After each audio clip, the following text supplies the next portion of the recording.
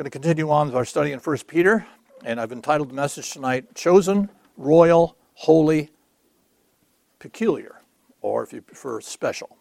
Chosen, Royal, Holy, Peculiar. And we'll be looking at 1 Peter chapter 2 and verses 9 through 17.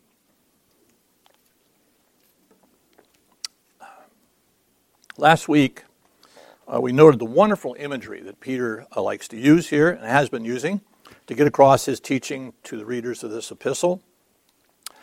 He continued this analogy of the new birth from chapter 1 with an exhortation to lay aside. Remember, we talked about those terms of laying aside and putting on. Laying aside sinful habits of our old life and as newborn babes, desiring the sincere milk of the word. That's back in verse 2 of chapter 2. And, if we're truly the Lord's, we should desire to grow in the knowledge of Him, and indeed we should hunger and thirst after Him and not be satisfied with just a little taste of Him. Now, as I was studying this, I was thinking a practical example. For instance, we have a lot of couples here.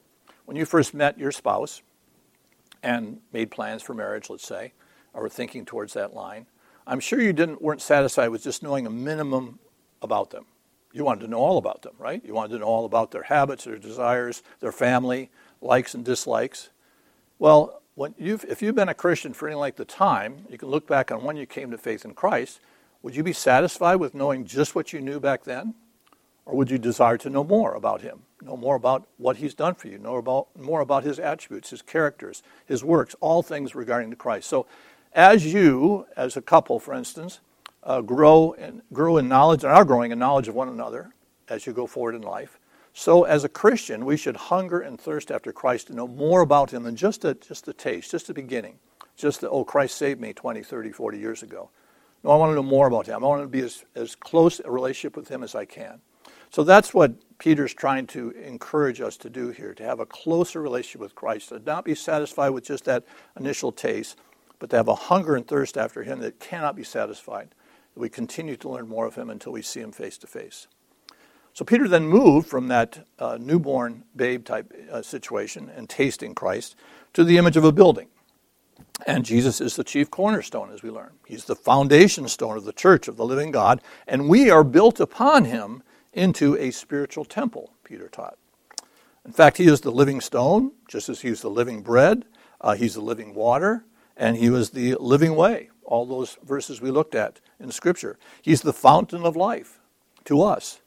And only by a connection to Him, by faith, can we be the lively stones that Peter talks about instead of dead in our trespasses and sin. So keep that in mind. He is all to us, living stone, living bread, living water, living way. And so we should be living in Him and be as lively as we can be, which means connected to Him in our life.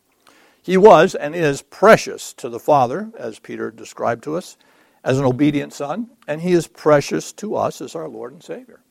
That term is important to us as well. In fact, I think we noted in Psalm 72, verse 14, and also in Psalm 116, verse 15, that we are precious. Actually, we are precious in the sight of our Heavenly Father. We're precious to Him.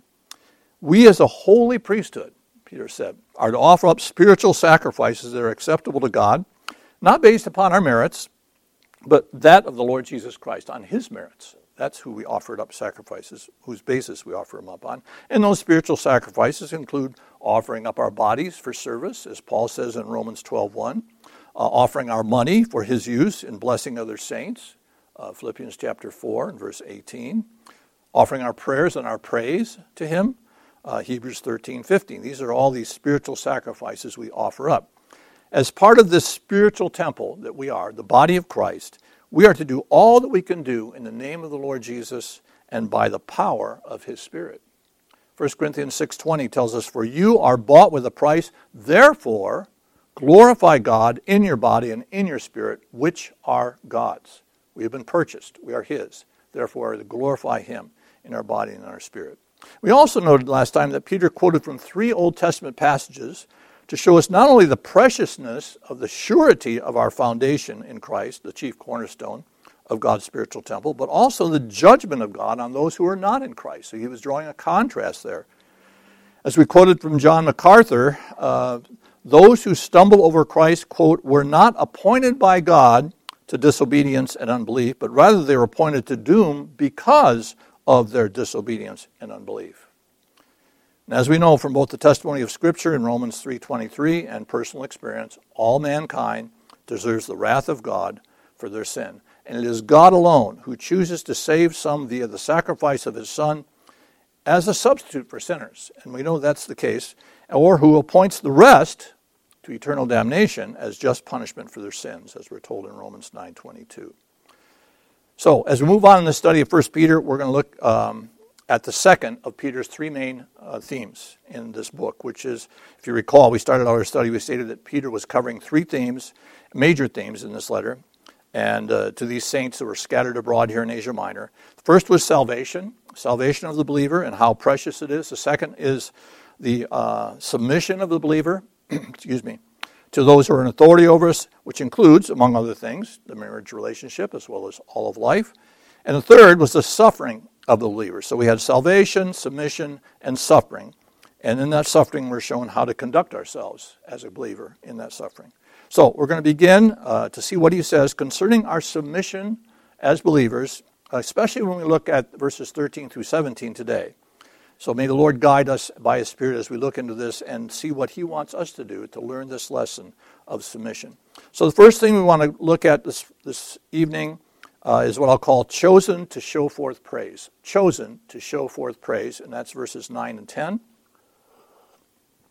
So Peter sets before us now this contrast between what we are in Christ, what we are now in Christ, and what we once were. So let's read verses 9 and 10 of 1 Peter chapter 2.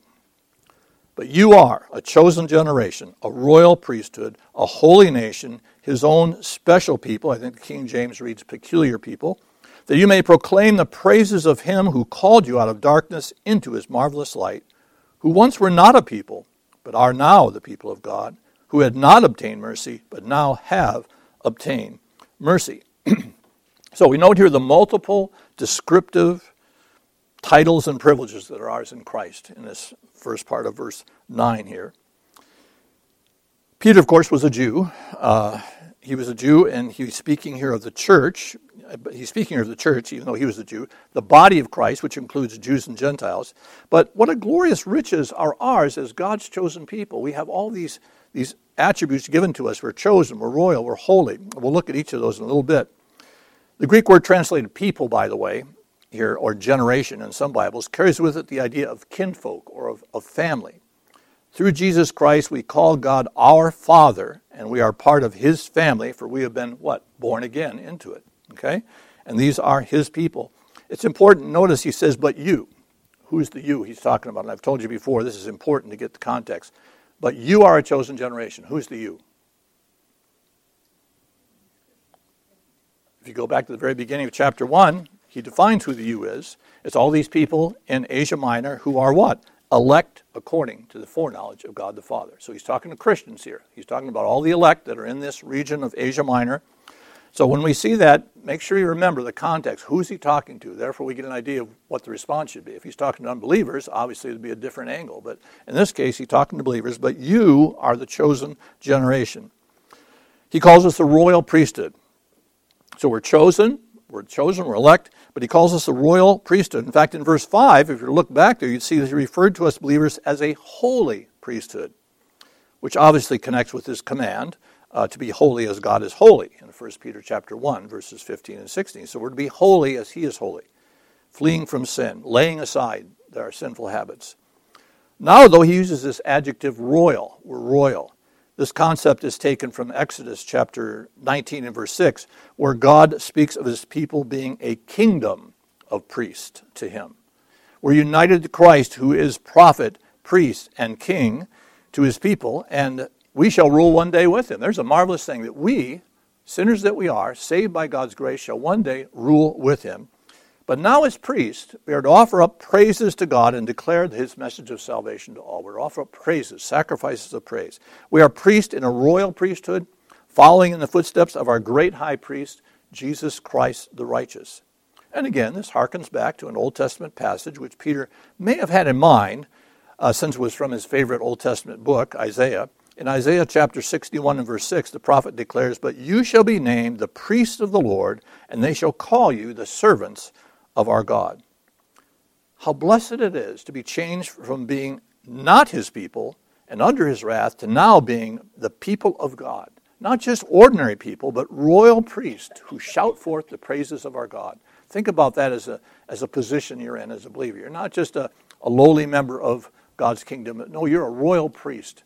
You're ones given to praise. You're leading the praise. You can picture those priests, especially we read in the Old Testament, who are assigned to lead the congregation in worship. We're all royal priests. We're all to be bringing forth praise to God. That's the distinction between us and those who are not right with God. We have the privilege of being royal priests. He goes on to describe us as a holy nation. A holy nation. This phrase he takes from Deuteronomy chapter 7 and verse 6, where it says, "For you are a holy people to the Lord your God." We're a people set apart for service to God.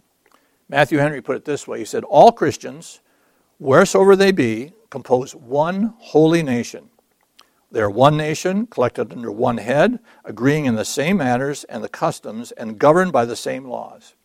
Then in Isaiah 62 and verse 12 we're told, "And they shall call them the holy people, the redeemed of the Lord, and you shall be called sought out, a city not forsaken." Now, sadly, of course, as we know, this is not as true as it should be amongst believers, because many of God's people have turned away from his word as the rule of life and have sought their own desires and their own comforts and have kind of melded in with the world so that there's no distinction. And that's unfortunate. But again, he describes us here. We are to be God's own special people, or I think there's the terminology in the King James there is that we're peculiar. That word's been kind of changed over the years, but back in the early days of its use, it referred to someone who was special. He was unique, was set apart. Now we call someone peculiar, we think they're kind of weird. They have little bad, weird habits or something. But back then it was the same meaning as special, unique, okay, set apart. So that's what he's talking about here. We're a special people. We're set apart by God to be used for his glory. We've been purchased by God. We've been bought with a price, which is the blood of his own Son. Malachi chapter 3 and verse 17, "They shall be mine," God speaking, "they shall be mine, says the Lord of hosts, on the day that I make up my jewels, and I will spare them as a man spares his own son who serves him." We're precious. We're special. We're his. He calls us, "You're mine." And that's a very important picture there of how we are God's totally. We're not just casually his, occasionally his, but we're his now. He has bought us with a price. He owns us, and he deserves our praise. You also might want to look at a couple other passages. I didn't write them down this time, but Isaiah 43:21 and Titus 2:14. So what is the task of these people that are so blessed by God? It is what? It says here in our text, to declare the praises of him who has called us out of darkness into his marvelous light. We're to declare his praises. We're to be unashamedly exalting him before the eyes and ears and hearts of people. John MacArthur states this. He says, the word proclaim here, which is the Greek exagelo, is an unusual word. It's found only here in the New Testament, and it means to publish or to celebrate something, to publish abroad the glory of God, to celebrate who he is, and of course what we are in Christ. We're to publish abroad his praises. Matthew 5:16, let your light so shine before men that they may see your good works and glorify your Father which is in heaven. So we are to celebrate our relationship with our Heavenly Father. And we give thanks for his mercy he has shown to us as sinners. And Ephesians 3:21, unto him be glory in the church by Christ Jesus throughout all ages, world without end. Amen. Never ending. He deserves our never-ending praises. We should never grow weary of praising God. And we won't, of course, for all eternity. But even now, we should never grow weary of praising him. Even in the midst of trials and troubles and difficulties, persecutions even, we should never grow weary of praising him for who he is and what he has done for us in Christ. Peter emphasizes the radical change in our lives here in verse 10 as he contrasts what we were outside of the mercy of God with what we are now, and that we are the objects of his mercy. In fact, he's indirectly quoting here what Paul specifically quotes from the prophet Hosea in Romans chapter 9, verses 25 and 26, Paul says this, "And as he says also in Hosea, I will call them my people who are not my people, and her beloved who is not beloved. And it shall come to pass in the place where it was said to them, you are not my people, there they shall be called the sons of the living God." And actually, in the original text in Hosea chapter 1, verses 9 through 10, the message applies to Israel. The prophet there is speaking to Israel. But Paul quotes it in Romans 9. He was applying it to Gentiles. So here Peter is applying it to both Jew and Gentile believers in Asia Minor. The same thing is true of you. God has called you. You are his people. Once you were not, but now you're his people. Therefore you should praise him. We've done nothing that would merit the mercy and grace of God, yet he has poured it out abundantly upon us through Christ Jesus, as we all know, by the power of his Holy Spirit. And we know Titus 3:5, not because of works of righteousness which we have done, but according to his mercy. It's all about his mercy. All the credit goes to him for our salvation. But according to his mercy, he has saved us through the washing of regeneration and renewing of the Holy Spirit.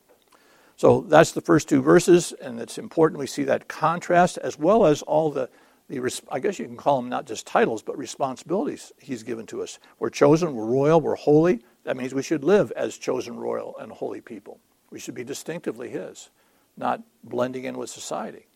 Let's move on now, though, to another precious thought that Peter gives to us here, and that's in verses 11 and 12. Dearly beloved pilgrims, you're dearly beloved pilgrims.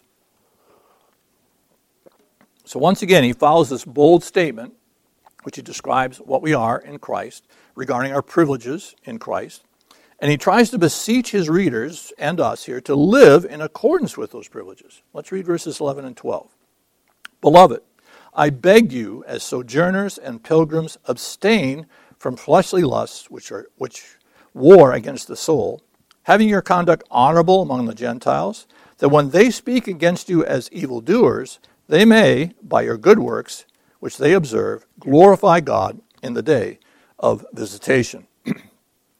Peter uses an endearing term here, both to let the recipients know of God, and also know of God and of his love for them, and to exhort them to respond to that love. Notice the term here. He says, "Beloved." And notice he doesn't just say, "Hey, I got a great idea. Why don't you talk about this or think about it or maybe consider it." No, he says, "I beg you, beloved, I beg you to do this. I beg you, as sojourners, as pilgrims, to abstain from fleshly lust, to be distinctively God's, to lay aside those sins which so easily beset us." That's the picture here. He's saying, you're beloved of God, so live as one beloved of God. Show yourself to be truly loved by him and that you love him. I think it was one author, I don't have his name here before me, but he said, in other words, the term comes with conveys a sense of obligation. We have an obligation to God. Paul made a very similar appeal in Romans chapter 12, verse 1, where he says, I beseech you, therefore, brethren, by the mercies of God. And in 2 Corinthians chapter 6, verse 1, where he said this, we then as workers together with him, God, beseech you that you also receive not the grace of God in vain. So the apostles here are not just throwing out ideas and saying, hey, here's a sampling of things you could do. No, they're begging, they're beseeching, they're trying to imply to us the importance of this life of holiness, the importance of this life of distinctively being God's. And that's something we should take to heart and not take it as a casual, well, take it or leave it kind of thing. Peter reminds them that they, like we also who are in Christ, are just passing through this world. You're a pilgrim. You're not ultimately a citizen of earth, you are a citizen of heaven. We are pilgrims on the way to our eternal home, and we are citizens of heaven. That should be our first priority when we think about how to live our life.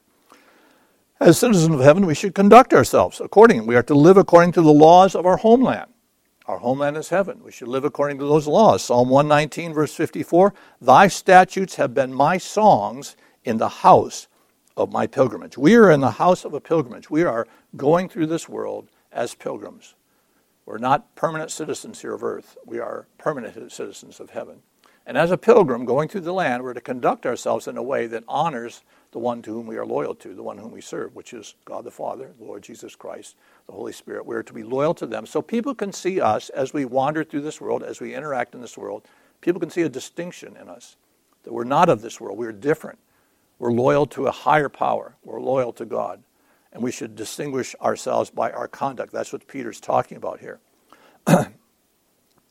God's Word, is God's Word the basis of our life's decisions and thoughts? Are we seeking to please Him, or are we seeking to please the world? So Peter doesn't suggest here that believers who read his epistle should isolate themselves from the world. That's not what he's saying. He doesn't say withdraw. He says no, but rather abstain or be separated from the fleshly lusts which wage war against our souls. We're not passive pilgrims on a picnic to the promised land. Okay, wouldn't that make a great story? It sounds like it'd make a great story. Passive pilgrims on a picnic to the promised land. No, but we're what? We're warriors. We're warriors fighting against the snares of Satan and the evil desires of our own flesh. Desire in and of itself is not a wrong thing. For we might certainly have holy desires, spirit-led desires, to serve God, but desires can lead to evil, as James said in James chapter 1, verses 14 and 15. But each one is tempted when he is drawn away from the truth by his own desires and enticed.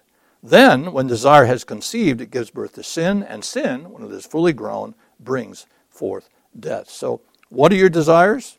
How do we resist sinful desires? Well, as warriors for God, we must put on our armor, Ephesians 6:13, and not take up take up the sword of the Spirit, which is the Word of God, which is Ephesians 6:17. In fact, turn with me to another kind of help in this, Paul's admonition in Galatians chapter 5. Galatians chapter 5, and we'll look at verses 16 through 26. So it's a little lengthy text, but I think it'd be worth reading the whole thing. And this is an exhortation by Paul to have us walking in the Spirit, to be distinctive pilgrims, uniquely different from the world. Galatians chapter 5, beginning at verse 16. We'll go to the end of the chapter.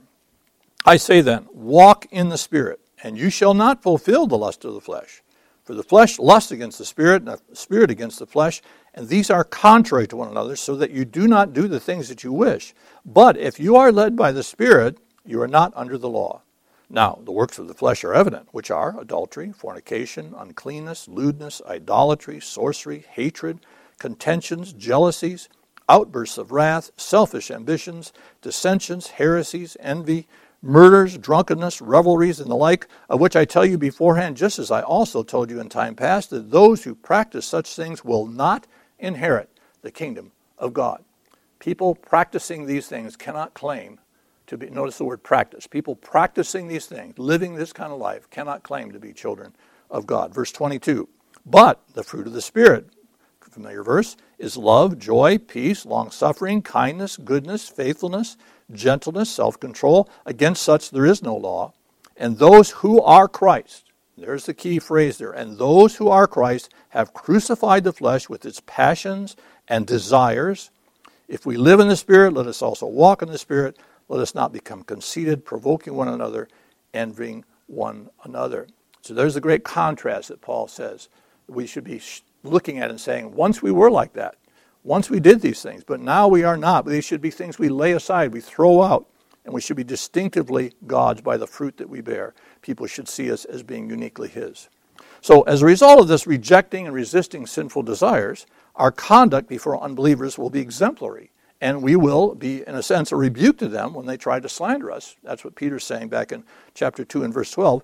We'll be a rebuke to them because they'll see our lives, which are distinctively for God, and they'll be ashamed to accuse us of being evil because we're living the life we should live. And it's important because this is going to lead into the latter part of the chapter here, or at least in our verse 17, when we're talking about how we should conduct ourselves in submission to authority and what the purpose of our life is and how we're to reflect that. So keep that in mind. The Greek word here for behold, by the way, in verse 12, when they behold your good works, which they observe or behold. The Greek word here is an idea of careful watching over time. They're watching us, they're observing us, they're interacting with us. And they see over time, in other words, our good works or conduct should be a continual pattern that they can observe. We're not perfect, not a once-in-a-while special event, though, that we're good on one day and then the rest of the days we're not. But a continual pattern of righteousness and godliness, a continual pattern of laying aside the sins of the flesh, a continual pattern of pursuing holiness, of being a holy, godly, just person before people. That's the idea we want to have here. And as they observe that, Peter's saying, then they'll see a distinction in our life. They won't be able to accuse us of being evil. As God's warriors in his army of saints, we must conduct ourselves as Christian gentlemen and ladies, not savage mercenaries. We're not mercenaries serving God. We're soldiers, and we're to conduct ourselves in a way that honors God and shows his glory. And yes, we stand up against sin, and sometimes we have to be firm in standing against sin. But still, we conduct ourselves in a manner worthy of the gospel. We are to live simple lives, humble lives, yet bold, obedient lives to the Lord, that we, like Job or Daniel or Paul and many others, may be both a blessing and a rebuke to those around us. We're going to be a blessing to some by our life, our conduct, and a rebuke to some. 2 Corinthians chapter 1 and verse 12, for our boasting is this, the testimony of our conscience, that we conducted ourselves in the world in simplicity and godly sincerity, not with fleshly wisdom, but by the grace of God, and more abundantly towards you. Paul is saying that with an example. This is how he conducted himself. This is how you should conduct yourselves. We also see the consequences here of such life. Is it to glorify ourselves or to appear pious in the eyes of men? No, it's to glorify God. What's our purpose here on earth? The Old Baptist Catechism, as you may know, answers it clearly. What's the chief end of man? To glorify ourselves? No, to glorify God and to enjoy him forever. The latter part of verse 12 here may be interpreted on the day he visits us. On the day he visits us. Glorify God on the day of visitation, which can mean both the day of judgment, when every knee shall bow and every tongue shall confess that Jesus Christ is Lord, to the glory of God the Father, as we're told in Philippians chapter 2. Or it could mean the day when God, in his grace, visits unbelievers with his salvation, because obviously he is still bringing people to himself. So when it says the day of visitation, it can mean the last day of judgment, or it can mean the day of visitation when God visits a sinner and brings them to himself. Romans 15:9 reflects this when Paul says, and that the Gentiles may glorify God for his mercy, as it is written, for this cause I will confess you among the Gentiles and sing to your name.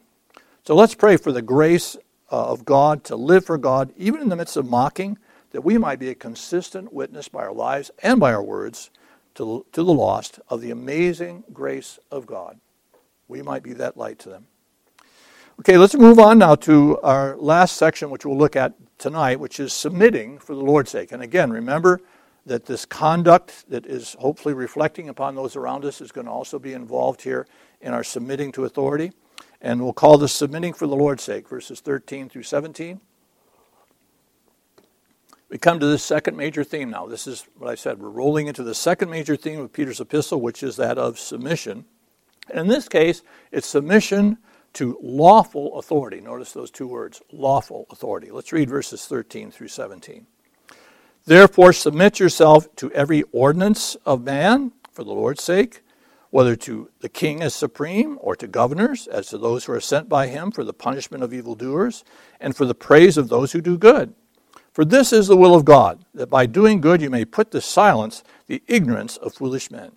As free, yet not using your liberty as a cloak for vice, but as bondservants of God, honor all people, love the brotherhood, fear God, honor the king. It's important to look carefully at the words used here in verses 13 and 14, unless we kind of twist them to suit our own purposes. First of all, Peter uses the Greek word hupotasso, which means to subordinate, to be under obedience, or be subject to, or submit oneself to something. It appears 6 times in 1 Peter. So there's no question that he's telling us to submit to something. Okay, that's the whole purpose here. It's submission. Secondly, our submission is to be very broad, to every ordinance of man. Literally, the word ordinance here means formation or building in a physical sense, or every authority instituted by men. So clearly this extends to all civil power. We should note here that God is a God of order, not a God of chaos. Okay, so he has established order. So listen to me carefully here, beloved, and this is tricky, but as the Puritan Robert Leighton said, tyranny is better than anarchy. Tyranny is better than anarchy. Keep that in mind. Think about that. When God judged the world in Noah's time, what was the general description of mankind's sin? Genesis 6, 5, and 6 tells us that violence or lawlessness filled the earth, and man's heart was corrupt and full of evil. And what was the condemnation of Israel before God gave them a king? Judges 17:6. In those days there was no king in Israel, but every man did what was right in his own eyes. Was that a good thing? No. That's what we call anarchy. Every man doing what's right in his own eyes. The key phrase here in verse 13 is what? For the Lord's sake. Submit to yourselves to every ordinance of man for the Lord's sake. God is the one who institutes both order and authority structure in his creation, and therefore we are to submit for his name's sake. Turn to Paul's classic argument for this, as you may know, in Romans 13, verses 1 through 7. And note here in the very beginning the defining words of verse 1 as we read them, Romans chapter 13 and verse 1. Let every soul be subject to the governing authorities, for there is no authority except from God, and the authorities that exist are appointed by God.